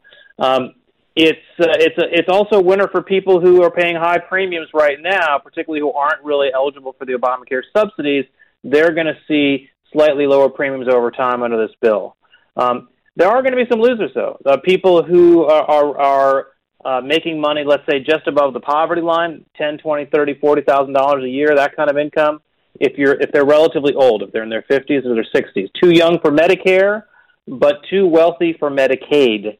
If they're in that kind of gap, that bucket, they're going to pay a lot higher premiums than people do today. And that's a problem that's fixable. This bill could cover those people, provide them a little bit more financial assistance, reduce financial assistance to other people who don't need the help as much, and get to a more balanced place. But the House bill didn't do that. So if you're in the individual market, what is the income range, roughly speaking, that we're talking about where you're making too much for Medicaid, but you're also maybe not going to be getting as much financial assistance from the government now to buy premiums on the individual market? I mean, what's the range? Yeah. So it varies depending on the size of your household. The federal poverty level is what this is all anchored to. And the federal poverty level for a family of one, a childless adult, is to about $12,000 a year. The federal poverty level for a family of four is about $25,000 a year. So we're talking about families or households that are, and I don't want to throw too many numbers at you, Buck, but it's basically if you're within 1 times the poverty level, or say 2 to 3 times the poverty level, if you're making, let's say, $12,000 to $36,000 as an individual, or $25,000 to $75,000 as a family of four, these are the people who are going to see a lot less financial assistance under this bill. And for people who are really interested in the details on this, they can go to the website of our think tank, the Foundation for Research on Equal Opportunity. It's freeop.org, FREOPP.org. And there's a lot of charts and numbers in there that describe all this stuff. So the Senate might take up their own version of this bill. That's what at least has been reported today. So it'll be based on, I would assume, similar architecture to what the House has passed. But if the Senate won't pass what the House has passed and they do a different version of it, they can change some things, right? They'll just call it something else. They'll have another bill. If you were able to change this, Ovik, or if you were part of the group that would get together later on and try to figure out how to make these disparate bills one, what would you say? I mean, what should be different here? If you're in the conference committee, I mean, what would you tell them they should change? Yeah, so actually at freeop.org, the same website I was talking about just a minute ago, there's an article entitled "How to Make RyanCare Premiums Affordable for the Near Elderly," and that it basically involves a very simple tweak that's been proposed by an Arkansas congressman named Bruce Westerman. What he proposed is very simple, that you take this provision in the existing bill, Section 202, actually, of the existing bill, that involves a transitional schedule of tax credits for the years 2018-2019. If you just continue that schedule forward from 2020 onward, instead of going to the flat tax credit that RyanCare proposes instead, if you just keep the way the tax credits work in 2018-2019 and just keep that going forward, you would basically completely solve this problem. So a very simple legislative tweak would actually address most of the problems in this bill. And can you buy – no, you can't yet buy insurance across state lines based on the House bill, right? Yeah, and there's a reason for that, which is that if you use the reconciliation process, that so you can have 50 votes in the Senate instead of 60, that process is very technically complicated. And the way the reconciliation bills work is you give these things called reconciliation instructions to different committees in the Senate that then have to do certain things.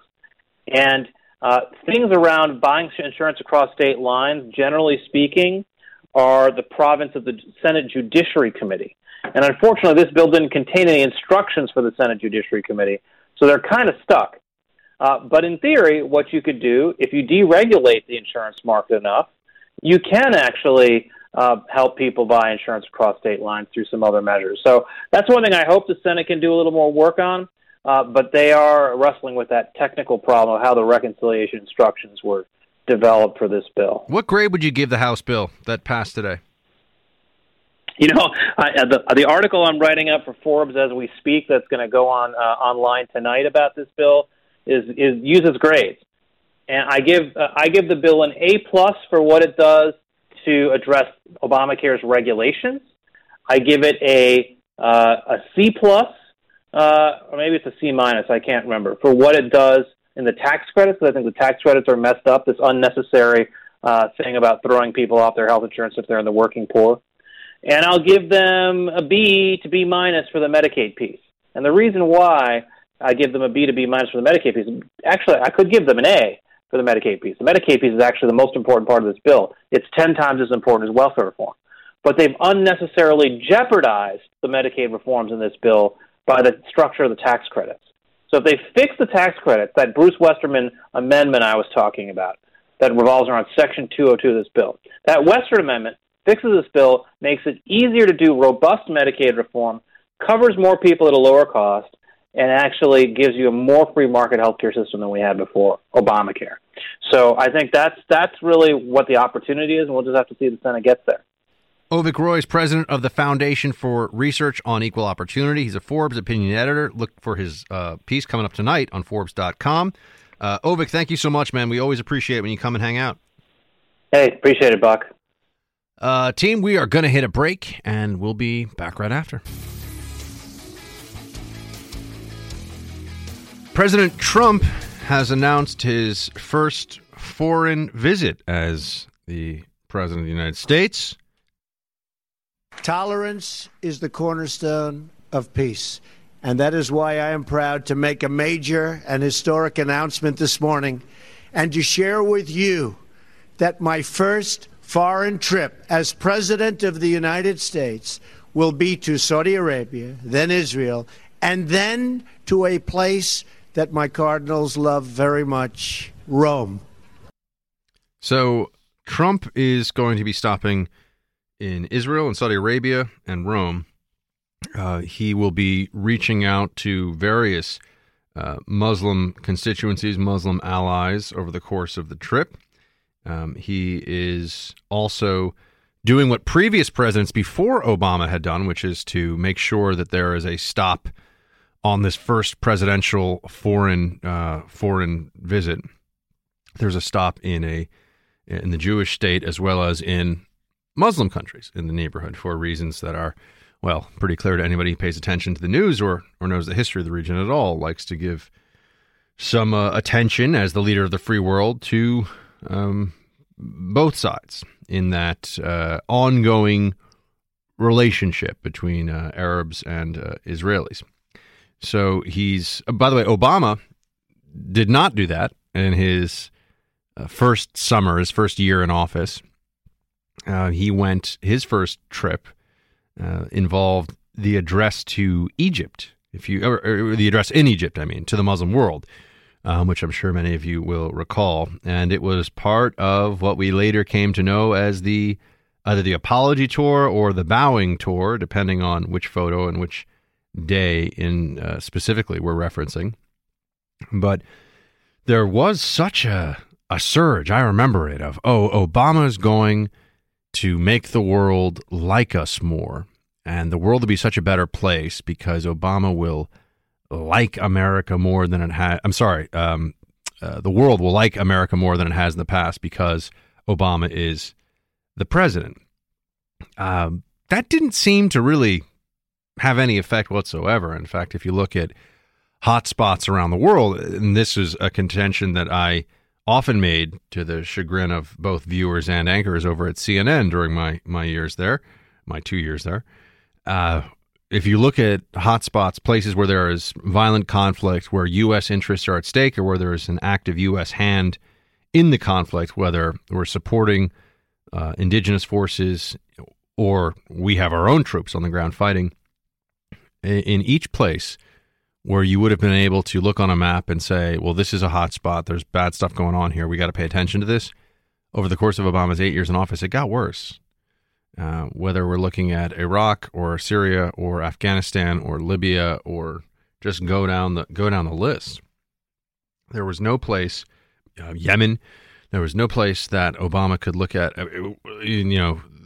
and say, this is a foreign policy success for us. In fact, that's why the Iran deal was so important to the administration, because they viewed that as canceling out all the other chaos and violence and destabilization. Although I am that occurred in the Middle East. I'm somebody who likes to point out, just because I'm keeping it real, that the Middle East is not a stable place. So when we talk about destabilization, it's always a question of degree. But anyway, the Jewish state, Israel, noticed that Obama did not stop there on his first trip and went to Egypt. And that was the beginning of what would continue to be a contentious relationship between the Obama administration and Israel and Prime Minister Netanyahu of Israel, which we're all quite aware of. But Trump going to Saudi Arabia is interesting. Saudi Arabia is an ally and a problem at the same time. And it is an allied government, but a problematic Wahhabi ideology. This is perhaps a conversation we should have in more depth another time, and I'm happy to do so. This is right in the wheelhouse of what I studied and worked on for many years, radicalization, terrorism, and the various strains of Islam and Islamic ideology that are the fuel for that radicalization. Wahhabism is a term that we use for the brand of Islam in Saudi Arabia, but they don't particularly like that. They being, well, it's fallen out of favor as a term because it refers specifically to a preacher, I believe in about the 18th century on the Saudi peninsula, Ibn Abdul Wahhab. And so Wahhabism almost makes it sound like they are worshiping this preacher, this fundamentalist preacher, Wahhab. And that's not obviously what they're doing, but he is very tied in with the tribes and the power structure there and the fighting. And I'm doing about what would be an hour long. We could do much more time on Ibn Abdul Wahhab, but that'll be another day. Salafism is a more broad spectrum term that people tend to use for Islamic, hardliners. Salafs are the founding fathers of Islam. They are the forefathers of Islam. The first caliphs. Remember, the caliphate is led by a caliph, and the caliph in the early days of Islam. Well, of course, you had Muhammad, and then the first prophets, or the first leaders after him. They were leaders of a caliphate. But the Saudis are necessary for us to counterbalance Iran and Iranian interests. Iran's in the midst of a major military buildup. And so we work with the Saudis. The government is friendly to U.S. interests and is willing to, I would think, be useful going forward against the Iranians. But they're also the greatest exporters still of Salafist Islam, which causes problems for us from Boston to Baghdad to Bangladesh. We'll be right back. Buck Sexton with America Now. We are gold. The Freedom Hut is fired up as Team Buck assembles shoulder to shoulder, shields high. Call in 844-900-BUCK. That's 844-900-2825. Today's a National Day of Prayer, and President Trump took it as an opportunity to unveil another executive order, this time about religious freedom. We remember this eternal truth. Freedom is not a gift from government. Freedom is a gift from God. That is why I am signing today an executive order to defend the freedom of religion and speech in America, the freedoms that we've wanted, the freedoms that you fought for so long. So you're now in a position where you can say what you want to say. And I know you'll only say good, and you'll say what's in your heart. This executive order directs the IRS not to unfairly target churches and religious organizations for political speech. No one should be censoring sermons or targeting pastors. At the heart of all this is the Johnson Amendment, which was named for then Senator Lyndon Johnson of Texas. The Johnson Amendment says that if you're a 501c3, you cannot engage in political activity lest you lose your tax-exempt status. So what does this executive order today mean? Got somebody who can give us all the answers. Hans von Spakovsky's the line, everybody. He's senior legal fellow at the Heritage Foundation, former FEC commissioner and a DOJ lawyer, also author of the book Obama's Enforcer, Eric Holder's Justice Department. Hans, good to have you, sir. Good. Well, thanks for having me. All right. So this EO comes out today. What's the so what? Does it do anything? Well, no, not. Uh-oh, Hans. It's actually pretty weak. I mean, look, it talks about the importance of religious liberty, and then it says, well, we're going to honor and enforce existing laws. Well, that's what we would expect the federal government to do.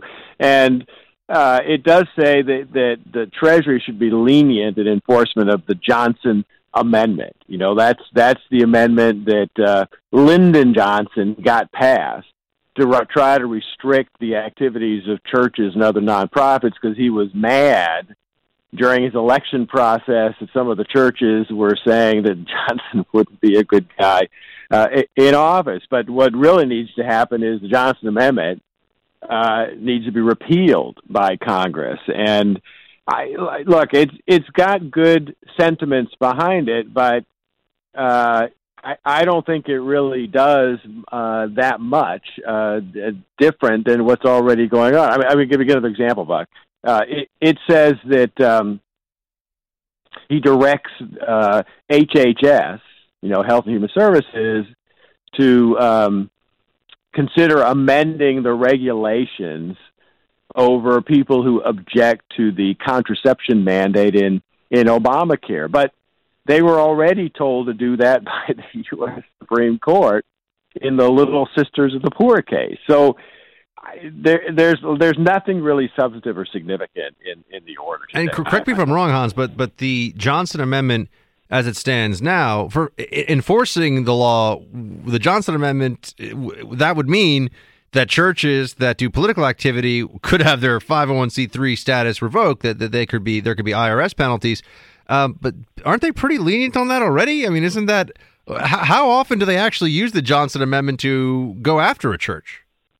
Well, they don't. I mean, you and I both know because it's been plainly obvious for years. And for example, very, very black churches in the South and elsewhere, they engage in a lot of political activity before federal elections. They often give sermons telling people who they should vote for, and then they organize, busing their members to the polls, and no one's ever really said very much about that. Yeah, I'm going to guess that the Department of Justice, as a general rule, does not strip the tax-exempt status away from historically black churches. I'm guessing that doesn't happen in recent years.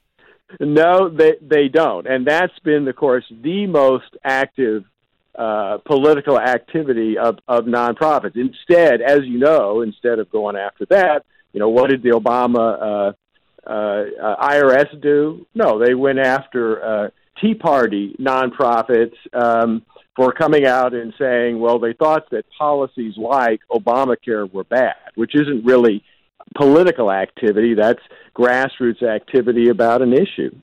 We're speaking to Hans von Spakovsky of the Heritage Foundation. Hans, you said the Johnson Amendment should be repealed. So then what would that mean? And do you think there should be a replacement that has more clarity, or should it just be repealed and that's it? No, I think it should repeal. I think we should go back to the situation we had before that. People say, oh, well, then they're going to engage in political activity, and yet they're not taxed. But look, purely political organizations, 527 organizations, political committees, they're not taxed either.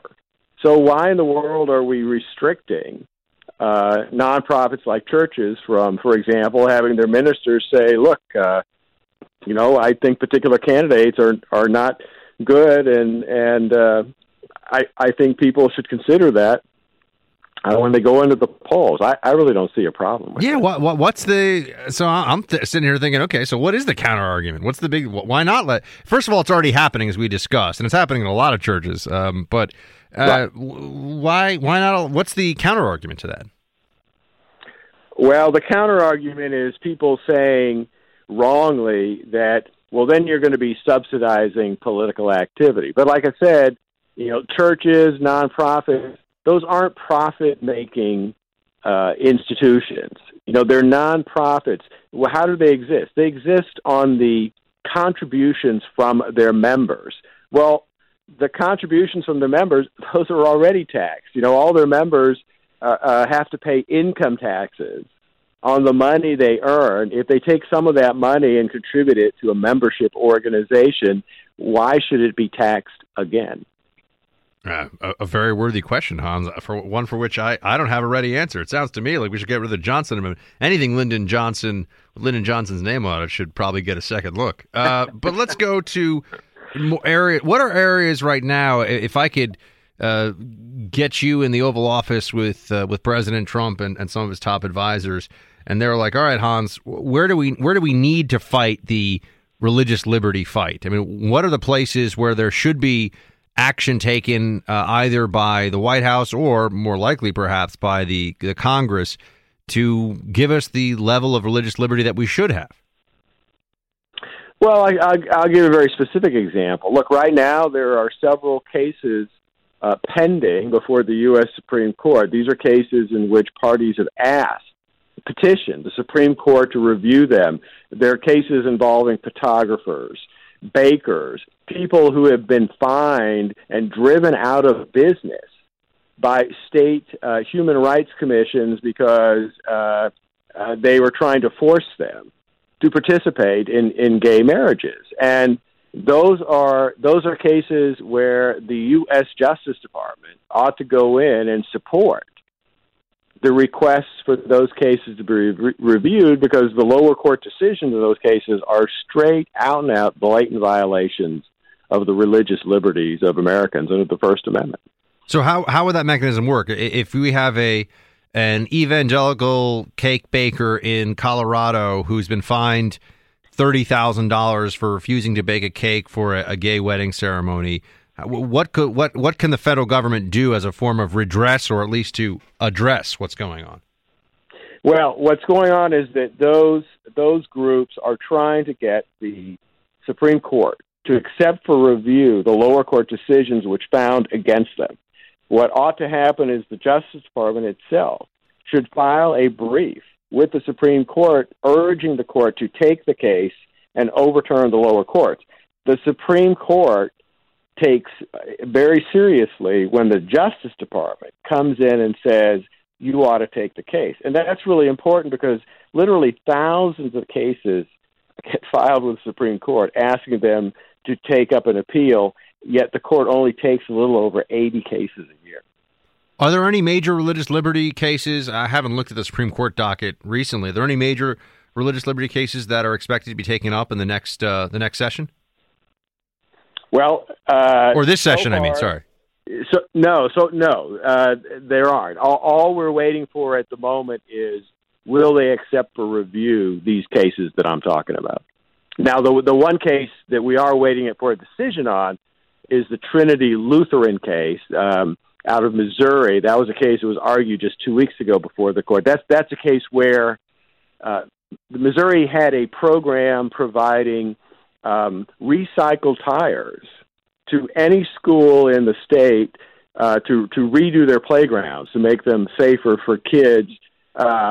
They refused to allow a church playground, a church school with a playground, to apply for that solely because they were a church. Otherwise, they met all the qualifications of the program. The lower court said that was okay.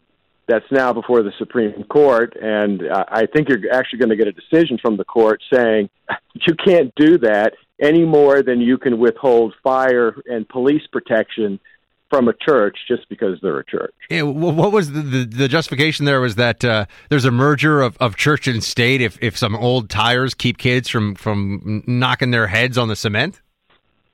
That's exactly it. And as stupid as that sounds, yes, that was the argument that Missouri made. Wow. All right. Well, we'll keep an eye out for that one. Hans von Spakovsky, everybody, senior legal fellow at the Heritage Foundation, author of Obama's Enforcer, Eric Holder's Justice Department. Hans, always a pleasure, sir. Thanks for having me. Team, hitting a break here, and then we're going to finish up strong. Be right back. It's a follow-up to a discussion before about the first foreign travel of President Trump. He has, sorry, I had it right here. Give me 1 second. I'm pulling it up. President Trump he has yet to travel internationally. Sorry, there we go. But Obama, Clinton, and Bush had each visited at least one country at this point in their presidencies. But on the other hand, Trump has traveled to 11 states, I think it's. Yes, visiting 11 states since taking office. Obama visited 9 countries during his first 100 days, attempting to, quote, reset U.S. policy in the Middle East and elsewhere after many years of war in Iraq and Afghanistan. So that's the That's the update there. Now on to flights, and what goes on with flights these days. The United Airlines situation was something that I think we talked about it here on the show, but we all saw it, right? We all saw it, and it was like, whoa! United brought out the stormtroopers and pulled that guy out of his seat, and you've seen all that. That of course has ramifications. People now recognize that when they are now confronted by a perhaps surly airline employee, they can stand their ground and know that someone's going to pull out a video, or pull out a cell phone and take a video of this, and we're going to just grab you and manhandle you and drag you through the aisle situation. Not very likely. But that also means that now you get into some of the more intricate back and forth over who's right, who's wrong on the airline, or who's right and who's wrong on a flight with the airlines. And you've got this family from California, Brian Shear with his wife and 2 children. They're on a Delta Airlines flight. Delta Airlines. And here's the situation. They bought 2 tickets for his 2 children. And one of the children went on an earlier flight. I guess he's of age to travel on his own. And so he still paid for 2 seats. He's got 1 kid. And they want to take the smallest child and put him in a child seat in one of these airline seats. And the airline is saying, oh, no, your person whose name is on that ticket is not here. So we want to use that empty seat for, of course, as the airlines do, an overbooked passenger. And that leads to the following exchange. Their policy is if you're not going to abide, you're going to have to get off the plane. You have to be. Well, then they can remove me off the plane. You and your whole So family. then it's going to be a federal offense, and then you and your wife will be in jail, and your kids will be. Okay. So my kid, so my wife's, we're going to be in jail, and my kids are going to be what? It's a federal offense if you don't abide by. I bought that seat. Okay, I understand it's your Mason's on here. Right. So you still. Right. I paid. I got him a ticket on another flight so that my son would have a seat. And you're saying you're just going to give that away to someone else that when I paid for that seat, that's not right. Him being no, they're not. We're pulling him up right now. With him being 2, he cannot sit in the car seat. That's the purpose of infant in arms. He has to sit in your arms the whole time. He can, technically he couldn't even be on a seat. He rode on a car seat the whole way out here on a Delta flight. And that's unfortunate. Unfortunately, I don't know what to tell you. I'm just trying to do the best I can now. The situation is this plane is not going to move until we get you guys up, and that's fine. We can all sit here all night if that's what you guys want to do. Okay, but that's wrong. I get that it's wrong. I really do. I paid for that seat. I understand, and the person left, and then now you don't want anyone there, so you want another passenger not to sit there the whole flight. I get that. I paid for the seat. Get out the aviation lawyer. There's a lot of moving pieces on this one. So he paid for the seat, but they're telling him that there's a policy, and I don't know, that you can't have a child of a certain age sitting in a seat, even in this. I don't know. But of course, to a normal person, I think you figure you pay for the seat, you're there, it's your seat, you paid money for it, right? That's like your real estate. To the airlines, though, they're always like, no, there's all these other rules that you have to deal with. There's all these other considerations that come into play. I think this guy realizes, and it's an unfortunate circumstance. They got pulled off the flight. Delta has apologized and said that they're refunding their money and also providing, quote, additional compensation. I don't think it's like Mr. Dow compensation, but because, that guy's going to be lighting his cigars with $100 bills for the foreseeable future, my friends. But I'm sure that they made this problem because they don't want the PR nightmare. They don't want to see like a 5% stock drop tomorrow because they wanted this one seat for this one overbooked passenger, and they got into this whole thing. This is now the situation between passengers and airlines. And I got to say, we can expect this going forward where passengers know that all they need is to videotape this, and the strong arm tactics of the airlines, not quite as strong anymore. In this case, I'm a little more like, well, is it really a rule about the child seat and the, or can you really, like if somebody bought 5 seats on a plane and they just want to keep them empty and there are 5 people that need a flight home, does the airline have based on the carriage of contract or whatever it's called, the airline thing that tells you your rights, whatever that. See, I'm not an aviation lawyer, clearly. Do they have the legal right under the contract that you sign when you buy the tickets to give those seats away? It's a little complicated. But the real problem here is the moment she says you and your children are going to jail, I think everyone's like, whoa, slow down, lady. Like, no one needs to be sending a husband, wife, and their 2 small children to prison over an airline seat.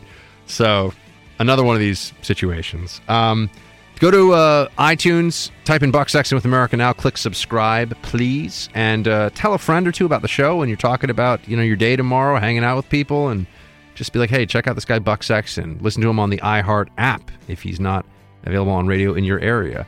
We're going to have a fun show tomorrow, Cinco de Mayo. Shields high, everyone.